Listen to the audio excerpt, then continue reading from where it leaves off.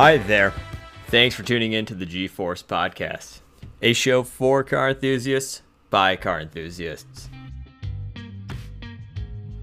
Like a lot of people, I really love sleeping. I think that's a pretty common trait among humans. One thing that I love as much as sleeping, okay, maybe not quite as much, but right up there, is a sleeper. No, I don't mean a sleeping person. That's just creepy. No, what I mean by a sleeper in this case is a car that doesn't look inherently sporty or fast, but that can move and drive like a proper sports car. The idea of a sleeper is that most people wouldn't bat an eye when seeing the car at a red light, so they'd essentially sleep on it, only to get demolished by it once the light turns green. Sleepers come in all shapes, sizes, and forms. One of the classic profiles is the four-door sports sedan, made famous first in the hot rod of America during the 1960s, and carried on through the 90s onward primarily by the Germans. Key modern examples of sleepers in the four-door sports sedan profile are the Mercedes E63 AMG, the Audi RS6 Avant wagon. Okay, yes, so wagon kind of breaks this category, but yes, it falls into the sedan category for now. And of course, the BMW M5. All of these are big, heavy sedans that can keep up with a lot of modern supercars in terms of speed and acceleration. During the mid-2000s and going into the mid-2010s, America had what was probably the king of sleepers, the Cadillac CTS-V. Although I've mentioned it before, it's worth rediscussing this beast. Cadillac took their big luxury sedan, the CTS, threw on some magnetically controlled suspension components, and crammed in a big V8 from a Corvette, sending power to the rear wheels through a 6-speed manual transmission. The recipe was brilliant. Still to this day, the CTS-V, and the wagon version as well, are regarded as some of the best sleepers ever built.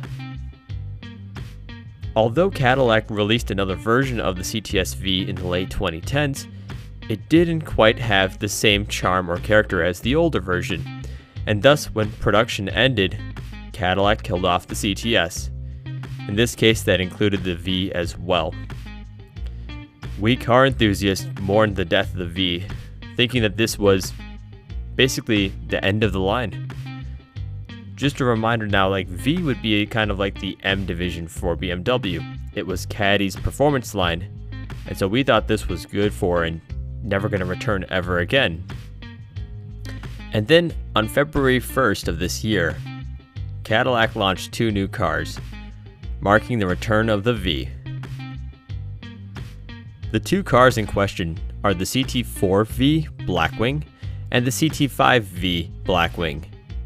Quite a mouthful, so I'm gonna be lazy and drop the Blackwing term often while discussing these cars, even though it is a pretty cool name. So what are these new cars? The CT4V and the CT5V are the result of Cadillac going back to the old V formula, taking their traditionally luxury sedans and adding some go-faster parts to try to transform them into sleepers. Essentially, they've gone back to their GM Greater family, pulled some parts from some of the other companies like Chevy, and used them to make an off-the-shelf special edition of their CT4 and CT5 sedans. Let's jump in and start talking about the CT4V.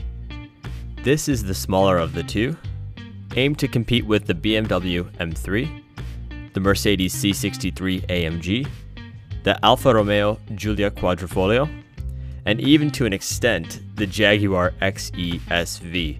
That was that mad V8 small sedan that Jag has built. The CT4V is a four-door car, but not quite the same length as an executive sedan, hence why it's competing with these smaller sedans as well. In this case, that's not necessarily a bad thing. Even though there's less space, both on the inside and also outside, there's also less weight and less inertia when thrashing the car around the corners. Under the hood is a 3.6-liter twin-turbo V6 powering the rear wheels by, and this is the real kicker, a sweet 6-speed manual. Standard transmission as standard option from the factory. That's the dream right there.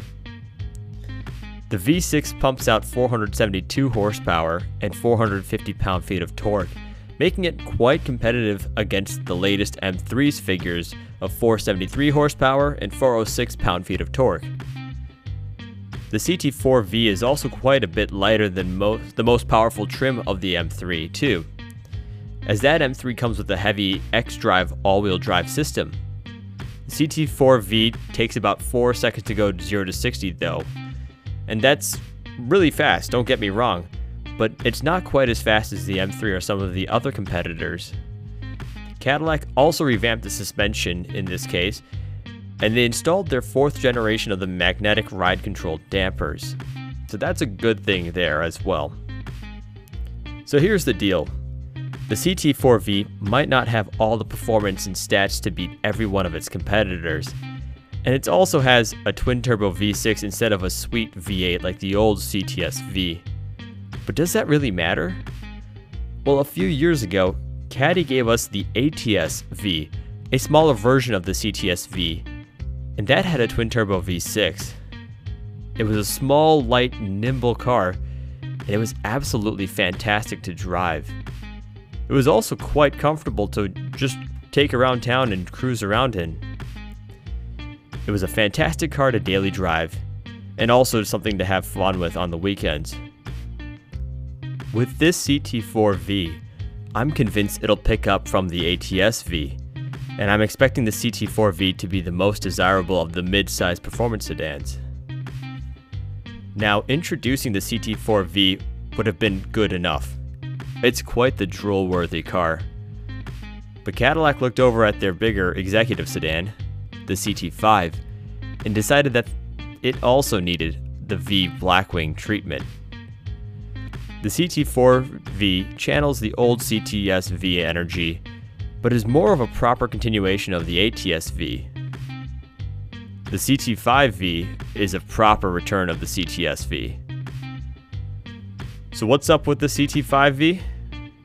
Well, it's got the same magnetically controlled dampers in the suspension that the CT4V has.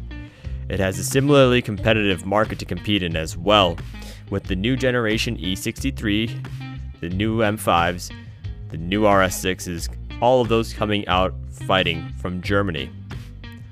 Where the CT4V has the Turbo 6, the CT5V has a big ol' American V8.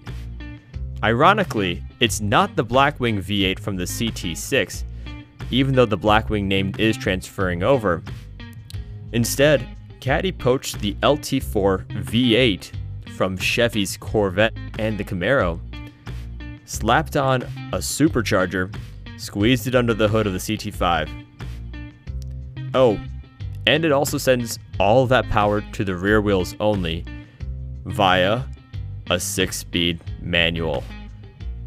Supercharged V8 plus 6-speed manual. Now this is the stuff of dreams, especially in the package of a big sedan. It's a mind-blowing combination, and it's so exciting to see a car company offer that finally. That supercharged V8 is an absolute beast, cranking out 668 horsepower and 659 pound-feet of torque, far outpacing the 635 horsepower from that brand new, top of the line may I say, M5 CS that we discussed last week. Now, the big performance executive sedan world is full of cars trying to manage big weight with big power and tons of computer aids. The side effect is that some of these executive sedans lose their character. I'm very certain, though, this will not be the case for the CT5V. The loud, proud American V8, plus the manual, coupled with incredible suspension, and sending all that power to the rear wheels, should make this car a hoot to drive pretty much anywhere without losing any character. The CT4V and the CT5V were quite the welcome present Cadillac gave to the world, and they all came at a pretty interesting time. GM just recently announced that they are planning to shift away from all internal combustion production by 2035. Given that, this is very likely the swan song of the big, powerful IC engine car, sending power to the rear wheels. On top of that, the fact that they're also giving the driver the ability to row gears is really icing on the cake.